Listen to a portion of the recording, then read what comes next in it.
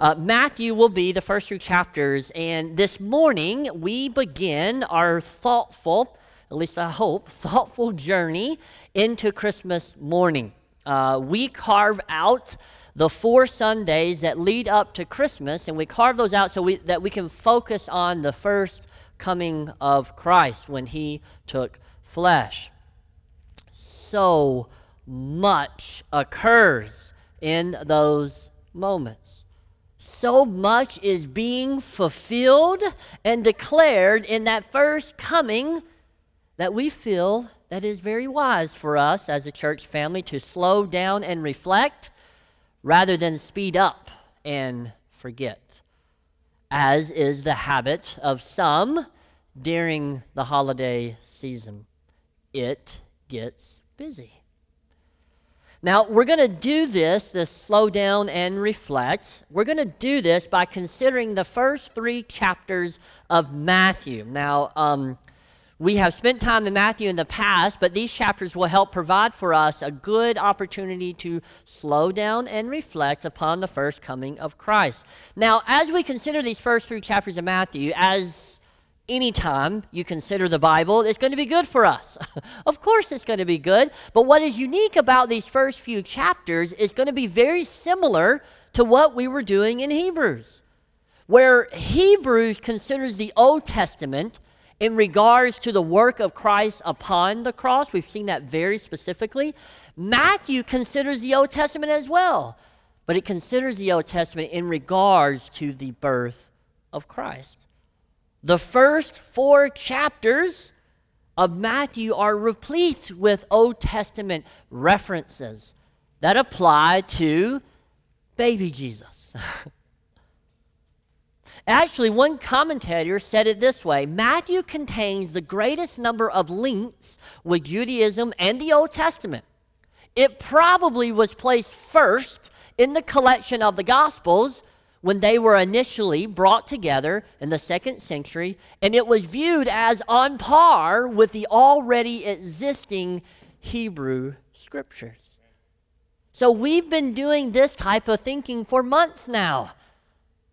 Old Testament texts applied to the person and work of Christ. So for the next few weeks, it's going to be similar in looking at Old Testament allusions, Old Testament quotes, but yet it's going to be different, because it's going to be applied to baby Jesus. It's just fun to say baby Jesus. I don't know, maybe it is for me, but baby Jesus. It's going to be applied and looked at in terms of Christ's first coming.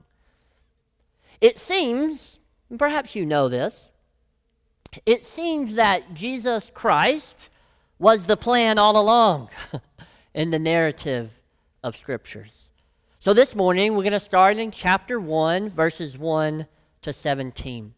We're going to read just the first verse. It's provided up on the screens for you. I encourage you to open up your scriptures as well if you have those, or you can dial it up on your electronic communication device if you like, but just stay on the scriptures instead. We're going to look at Matthew chapter 1, the first verse. We're going to start there. The book of the genealogy of Jesus Christ, the son of David, the son of Abraham. Exciting already, isn't it? For some, you're like, oh yeah, oh it is. Because we understand that genealogies are important. Genealogies simply trace someone's lineage. Where did they come from? You see, genealogies describe a person. Genealogies describe, just not to insult your intelligence, a real person. A person who is rooted in history that can actually be tracked. A person who has roots. He has a lineage that you can look at. And this isn't odd for us, because modern times are obsessed with knowing where someone came from, right? The rise in websites to map your genealogy, this kind of proves that we all want to know, where did we come from? Now, have any of you done this before? You swipe some spit on a Q-tip, send it to a lab, voila, you get sent a map. Oh, here's where you're probably from. Your DNA comes from such and such place, so they map it out for you and they show you. I think we understand it matters to us. It matters where we came from and who are the people in our history. Well, it's not too far of a stretch for us to understand that it also mattered in biblical times. This isn't a waste of time, Matthew thinking, how am I going to fill up my letter here? How am I going to fill up my account of Jesus? I know, I'll go through a bunch of odd names. Well, no, genealogies actually mattered in biblical times. How do we know this? Well, if you go to the first book of your Bible, Genesis, which, by the way, we spend a lot of time as a church. Genesis uses genealogies consistently. They're all over the place. Why is it doing that? To track the historical movement of God. He moved. He worked. It's trackable. Look. In doing this, it proved his work in a people. So for Matthew to kind of stay in that tradition, it sort of signifies, almost kind of rings a bell. Hey, remember all those genealogies back in Genesis that were saying something important? Well, here is another one. Something is about to be discussed that I need to root it in history. I need to show you the work of God. This is signaling loud and clear just the fact that he's using a genealogy. But what is really interesting is he uses the same word from Genesis 1:1. You see, genealogy is the word Genesis. It's the same exact word that we get the name of our book because it's in the very first verse of Genesis. It's the same exact word. What does Genesis mean? It actually just simply means beginning.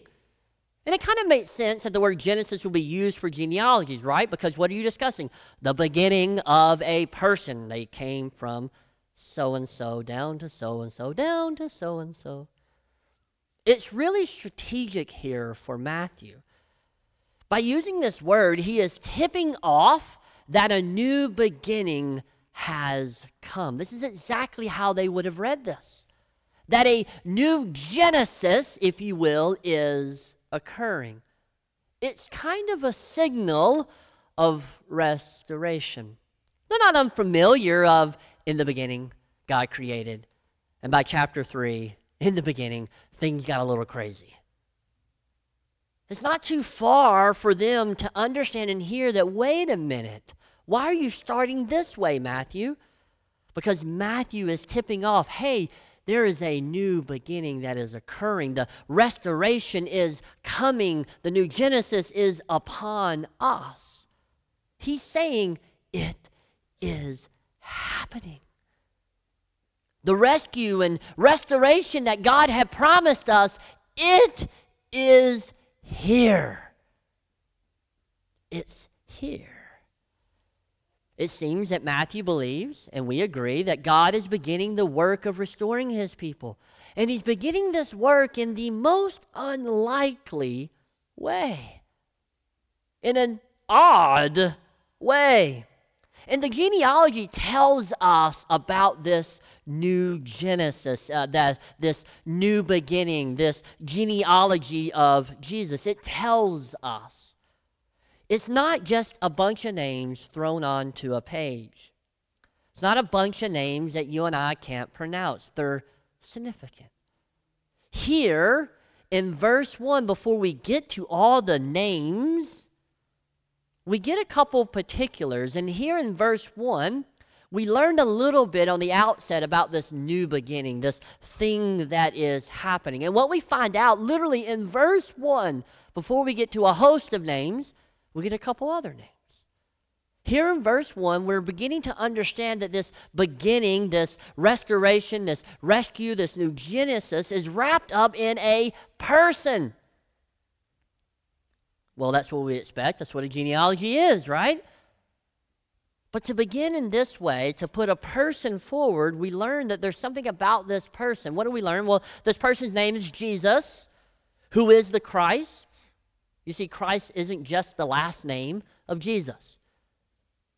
It means something. And then we get that Jesus is also the son of David and the son of Abraham.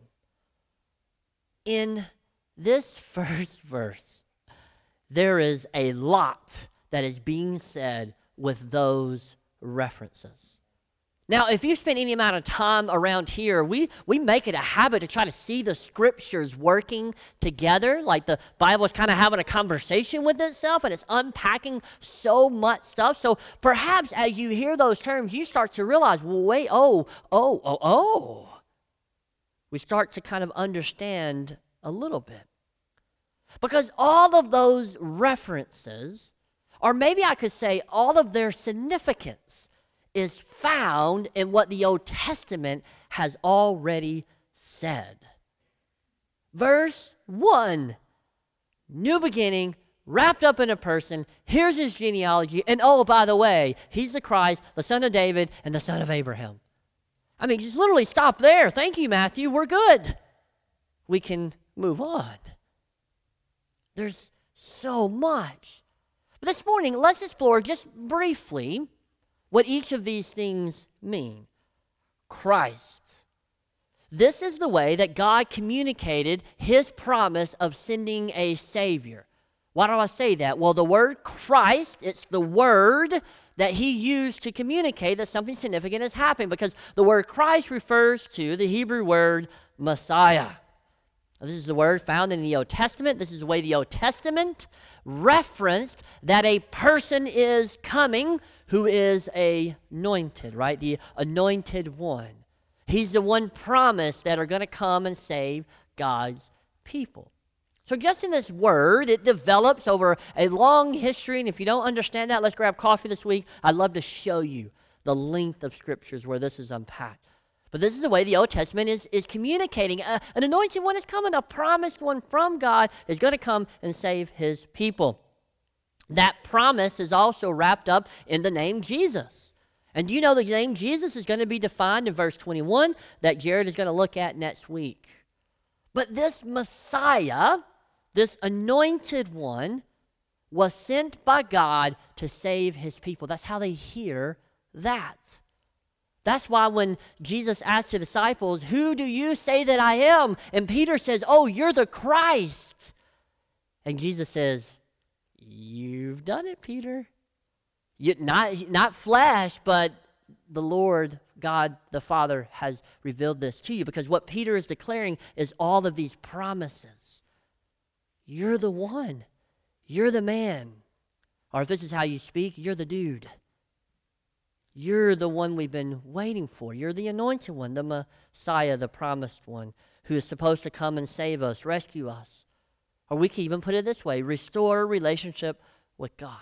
Just in that one word. But it doesn't even stop there. It says also this person, this genealogy you're about to look at, is also about a guy named Jesus, who is the Christ, but who is also the son of David. Now, this reference takes us all the way back to 2 Samuel 7, verses 12 to 13. It's here in that section where God communicates the promise more fully, right? They're expecting that anointed one is coming, but it's here where he kind of teases out a few details. And here's what he says. Matter of fact, I'll just read it to you, all right? Verse 12, 2 Samuel 7. This is David, when David, your days are fulfilled, and you lie down with your fathers, I will rise up your offspring after you, who shall come from your body, and I will establish his kingdom. Okay, well, that makes sense from a king, right? Like establish his kingdom. But verse 13, he shall build a house for my name, and I will establish the throne of his kingdom. Anyone want to guess when that's where it is? Forever, right? So not only is there's going to be a king come out of the lineage of David, which is no surprise, but yet there's something a bit unique about this lineage. This son of David will not only have his throne, but he'll have it forever. So the Messiah, the anointed one who they've been waiting for, and oh, by the way, that one is also the son of David, therefore rights to the throne. See, there's an offspring, according to this text and belief of the entire Old Testament, that there is an offspring who will be raised up from David that God will establish his kingdom forever. And you don't even have to go just to 2 Samuel, Psalms 32. It captures it very plainly in verse 11. Listen to this. The Lord swore to David a sure oath, for which he will not turn back. What's the oath? Well, it quotes it. One of the sons of your body I will set on your throne. This is the belief of God's people. The new Genesis is upon us, and it includes this son of David who will be king forever, as promised. Way more than as seen on TV. As promised. Son of David is evoking and reminding them that this person is wrapped up this eternal forever kingdom. And all of that, that's already glorious. Messiah, anointed one, save us, okay. Oh, the son of David, the royal claim to the throne forever. And all of that gets wrapped up into an even longer promise that predates David. A longer promise that's been given to Abraham. See, this person, this Jesus fella, is also the son of Abraham. Here, the new Genesis is connected to the promise God gave Abraham. What's that promise? That his offspring would be many. From his offspring, many would be blessed. That blessing, according to Matthew, is in this person, is in Jesus Christ. And what we're learning just by verse 1, the kingly Messiah, the kingly one who will rescue God's people. Well, this is no ordinary genealogy. Simply by using this structure of genealogy, he is saying this is important. And to see the connections out of the gate before he gets into the particulars is signaling something. This is the man. Oh, this is the one. And that's just verse 1. This morning, I think it's going to be helpful for us to consider what else this genealogy teaches us about this new Genesis. This new beginning of God, this restoration of God's people through Jesus Christ. We've already seen a good bit of what we learn, but we do get quite a few names. What do we learn from this genealogy about Christ and the work of God? Well, let's read verses 2 to 17. Who am I kidding? There's no way I'm going to read that. Many of you are probably going, I cannot wait to hear him read those names. It's been known that I don't enunciate very well, and so therefore it's probably not wise for me to read through all of those names. But verse 17 actually provides some huge help for us, okay? Verse 17 is kind of sums up the entire genealogy. You can look through all the particulars. We're going to pull out a few of them this morning. But I want to read verse 17 because that'll give us a sense of what Matthew is doing in this first coming of Christ. Here's what verse 17 says. So all the generations from Abraham to David, that feels strategic already, right? We've already learned.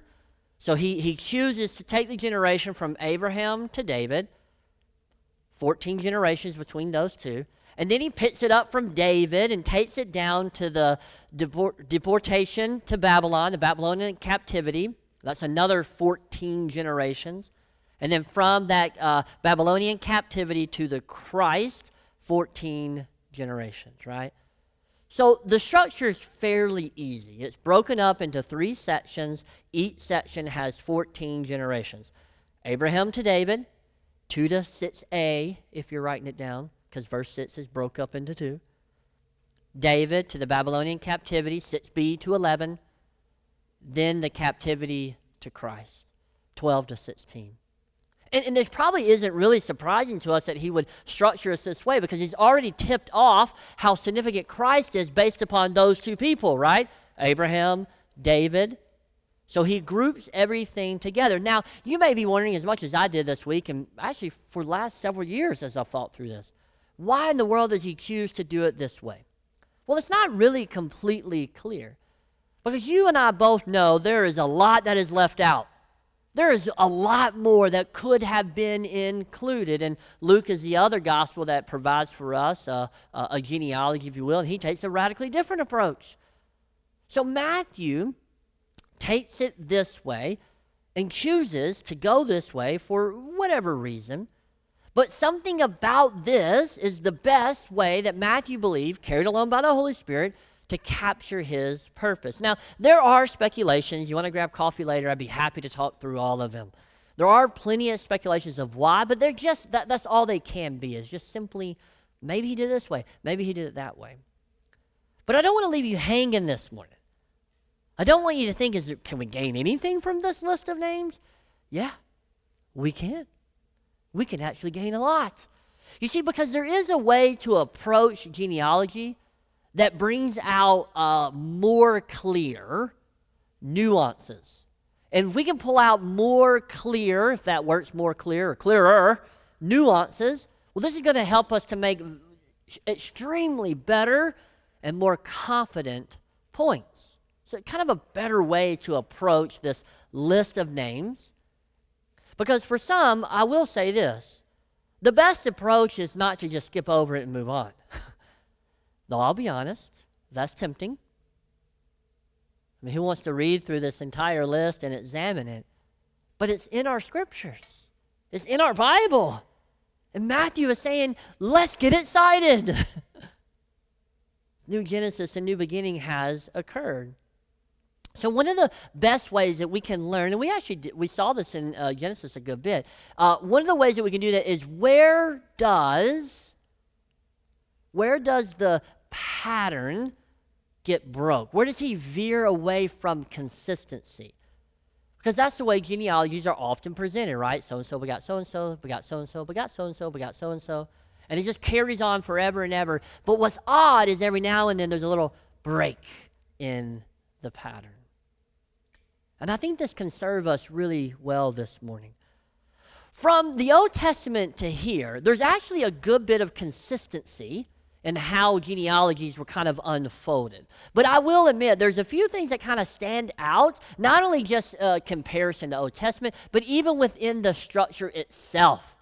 That all of a sudden we're anticipating something and it turns the corner. Just within Matthew 1 itself. Well, here's one in particular that is interesting. One is that Matthew, at a random spot, dead middle, labels David as the king. At the beginning of verse 6, and Jesse, the father of David, and he could have left it there, but he goes, the king. He does not do this with anybody else. You see, there's a break from this internal structure. No one else gets that type of treatment. Most are just fathers of so-and-so, no info about their role, no info about their title. But David's kingship is singled out. Well, this is strategic, I think, for Matthew. Perhaps he's tipping the hat towards Jesus' royal lineage.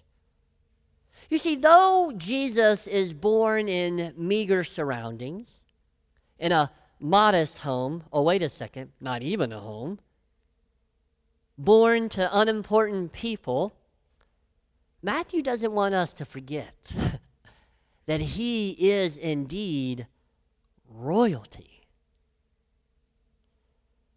Not only is he just royalty with claims to the throne, but this specific royalty holds a promise of an eternal kingdom. It's almost dead in the middle. He just wants to say, David, oh, and by the way, the king. Part of the purpose of this genealogy is to show God's sovereignty that works out providentially throughout history to arrive at this moment. You see, as each name unfolds, it reveals that history has been in the hands of God all along. Though a seemingly insignificant child is born to unimportant parents, oh, wait a minute, God is working. You see, this child is the son of David, and he's more than just the son of David. Do you remember David the king? Evoking Christ's claim to the royal throne, and we know not just any royal throne, the everlasting throne. You see, also, as each name unfolds, the tendency might be, as we've said, that just an insignificant person, all these insignificant names. But you know, as all these names unfold as well, you know what? They probably bring back memories of, I don't know, a few bleak times. A few moments in the history of God's people where they felt tremendous uncertainty. It's almost as if Matthew, carried along by the Holy Spirit, is saying, yet history has always been in the hands of God.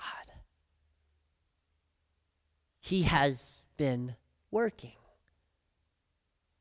If you're with us this morning and you feel as if God is not involved or unaware, I'm going to say something odd.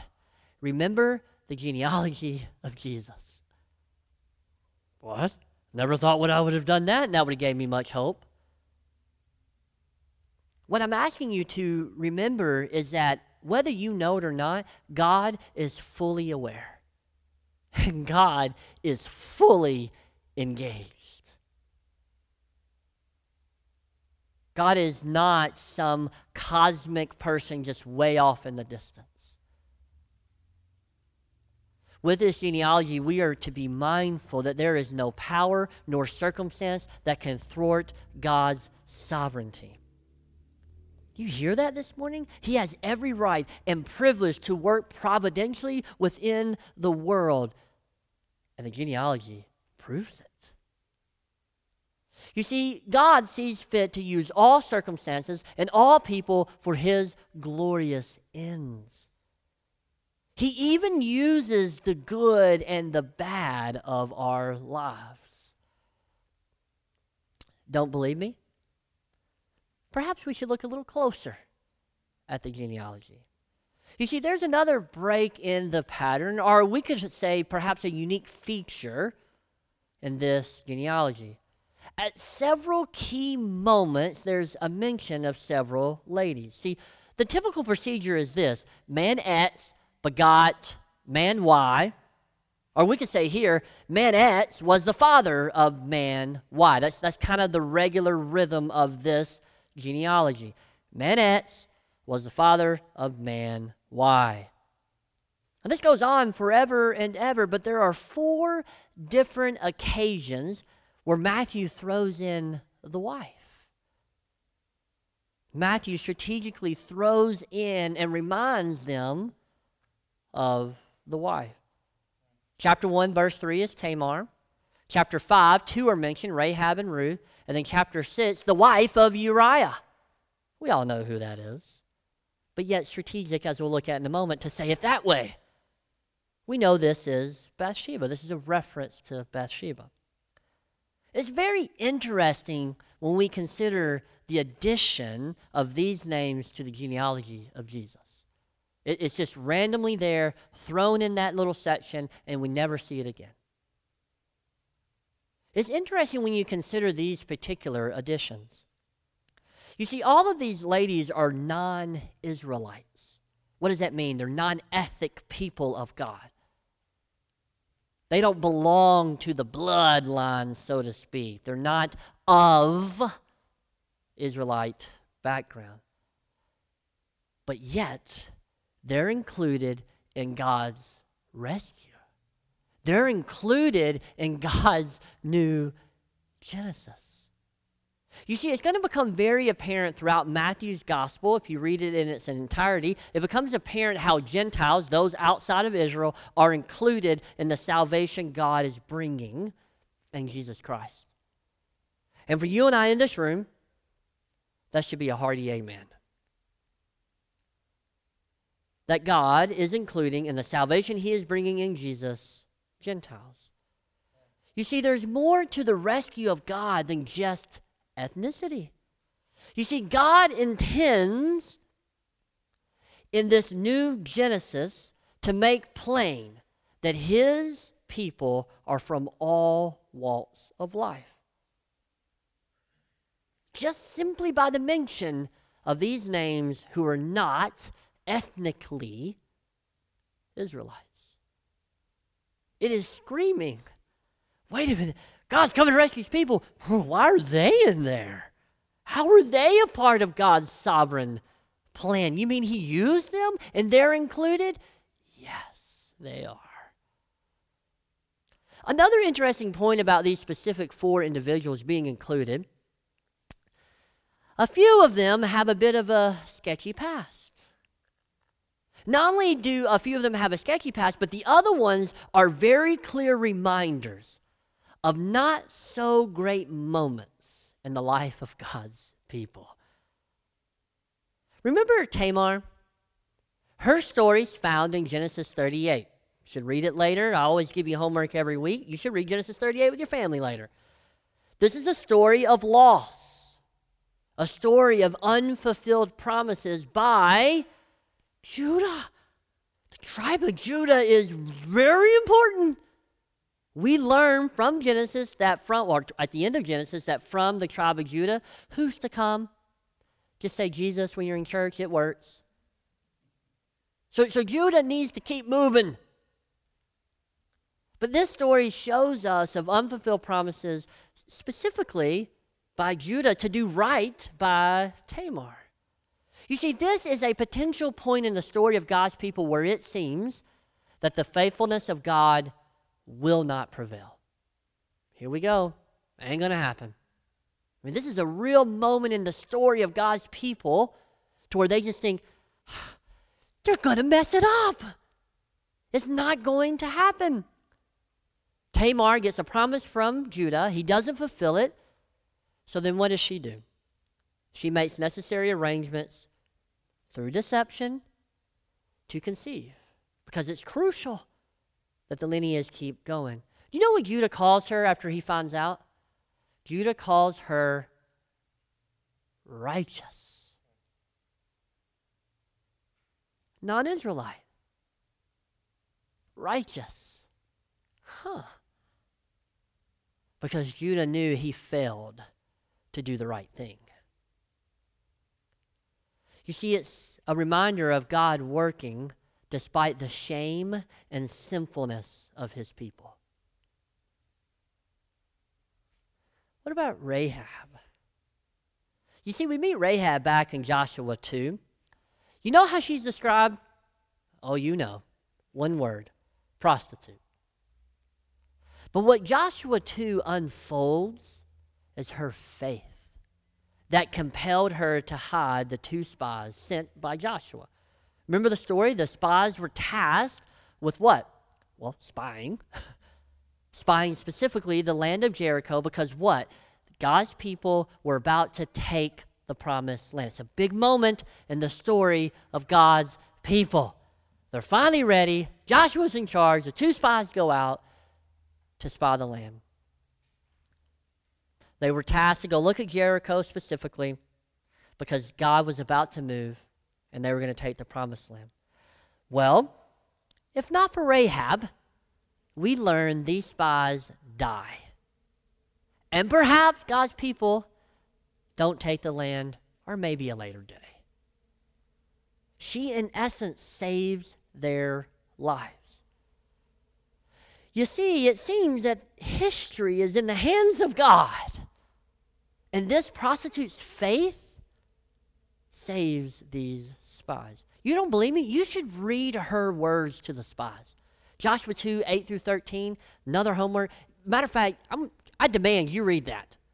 It is amazing to hear her faith declared.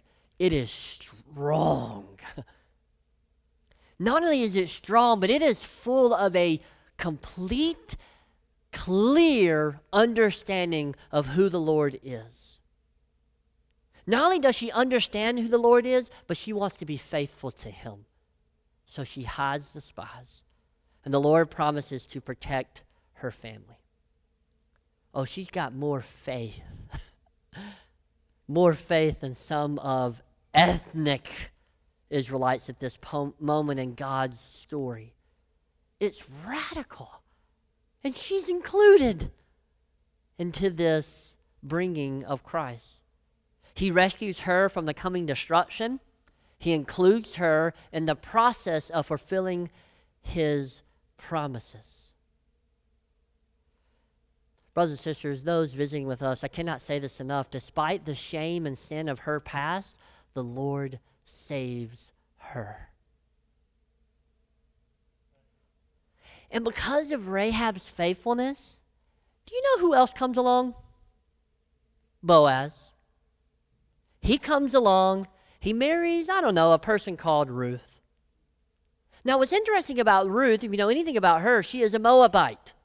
You're like, Moab up in Utah? No. Moabite is a group of people from Old Testament. Here's the main thing I think that would help put it in perspective for you, okay? Moabites were forbidden to enter the assembly of God. Don't believe me? Read Deuteronomy 23:3.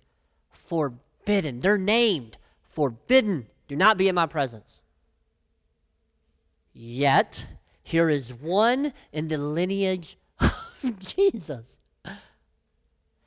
The most significant piece of God's sovereign puzzle coming together, and there stands a Moabite. Hey! It's wild. If you spend time in the book of Ruth, you know, right? The book of Ruth tells a beautiful story of redemption despite the people's past disobedience. You see, Ruth only exists, the book, not the person. It only exists because a couple of Israelites, they leave Bethlehem due to a famine. No food here. They go to Moab. And while they're there, these Israelites, supposed to be faithfully following everything that God has said, well, while they're there, a couple of the sons marry Moabite women, Ruth being one, doing something that they weren't supposed to do. You see, once the sons die and their mother, Naomi, she heads back to her land. She heads back to God's place. Ruth sits by her side to care for her, though Ruth is almost positive that she will be despised in that land. Naomi actually releases her. You do not need to go with me.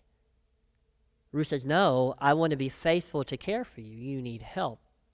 Despite how she's received in God's chosen people, she remained faithful when she didn't have to. You see, it was out of disobedience of God's people that she was brought into the family, but yet she remains faithful. We know how the story goes. Boaz sees and he redeems her. Here's a real moment in the story of God's people. Despite the disobedience and unfaithfulness of God's people, the Lord saves and rescues his people, even Gentiles. This is no ordinary genealogy. And then there's little old Bathsheba. I always thought it was interesting that her name included Bath, but Bathsheba. Or actually, the way the text says it, right? Did you catch that? The wife of Uriah. That's actually how the text says it. Her name is not even mentioned, though we know exactly who it is. Literally by the way that he articulates it to put Uriah's name out there. Let's just throw his name out there. This places an emphasis on David. You heard me, David's sinful action. What's that sinful action? The murder of Uriah to cover his sin. 2 Samuel, see it? 2 Samuel 11. As Uriah's name is pinned upon the page, David's sin, the king, literally just mentioned before it gets to this, David's sin is front and center, reminding them, despite his sinfulness, God remains faithful. Psalms 89 actually says it clear. I did not lie to David. I will keep my covenant. Despite the sinfulness where it looks like, oh no, we're done. David, the man after God's own heart, has done something tragic. God remains faithful. Despite the shame of past actions, God rescues his people. Brothers and sisters, and those visiting with us, this genealogy is exciting. This genealogy of Jesus Christ reminds us of the love of God in his rescue of sinners. There are sinners all up in this genealogy. I don't know any other way to say it. There are sinners all up in it. Everywhere, at every angle.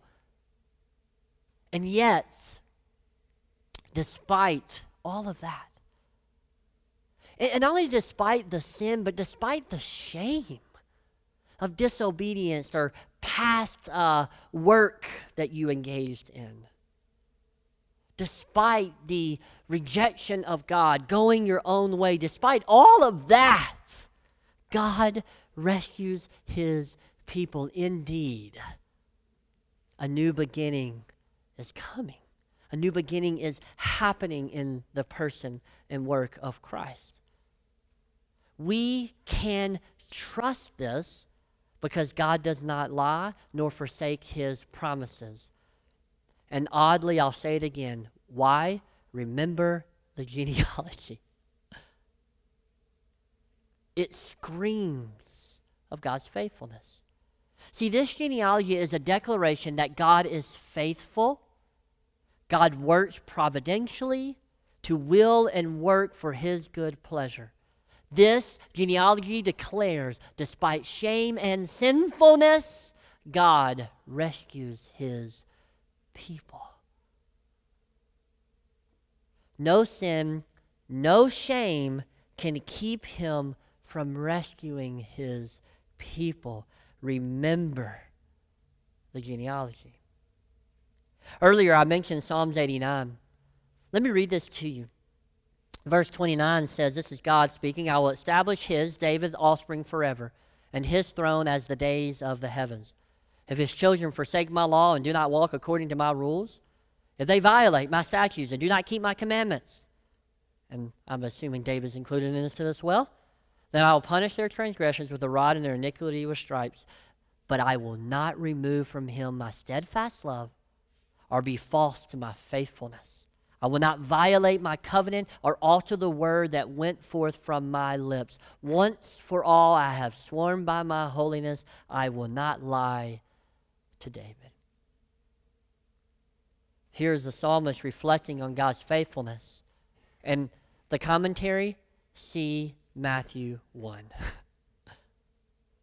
Seeing that reality on display, see Matthew 1. Remember the genealogy. If you're with us this morning and you don't think God is aware, you think he's aloof and uninvolved, remember the genealogy of Jesus. Oh, he's aware. History is in the hands of God. If you're with us full of shame of past actions, full of guilt from the sinful behavior, God rescues sinners. Can you hear that clearly this morning? Despite all of the sin and shame, God rescues sinners. You don't believe that? Look around the room. You don't know everyone well in here? I know most of you well, and I can say it emphatically. God rescues sinners. Just go down the membership list of our church. God rescues sinners. The first coming of Christ and this initial announcement through the genealogy reminds us, despite all of our shame and sinfulness, God works, God moves, God is faithful. This morning, if you're with us and don't know Christ, please grab someone, please. Grab myself, grab our other pastor, Jared. We'd love to chat. This morning, as odd as it may sound, remember the genealogy of Jesus. Let's pray. Father God, your grace and mercy is so evident in Matthew chapter 1. As we wade through a seemingly sea of names that mean nothing, come to find out they mean a lot. And they remind us of your sovereign, providential work within the world. I pray that our hearts are encouraged. I pray that despite our shame and sin, we would see you as a gracious, loving, sovereign God who saves. Father, we ask during this Advent season, our affections for you will grow. It is in your holy and precious name we pray. Amen.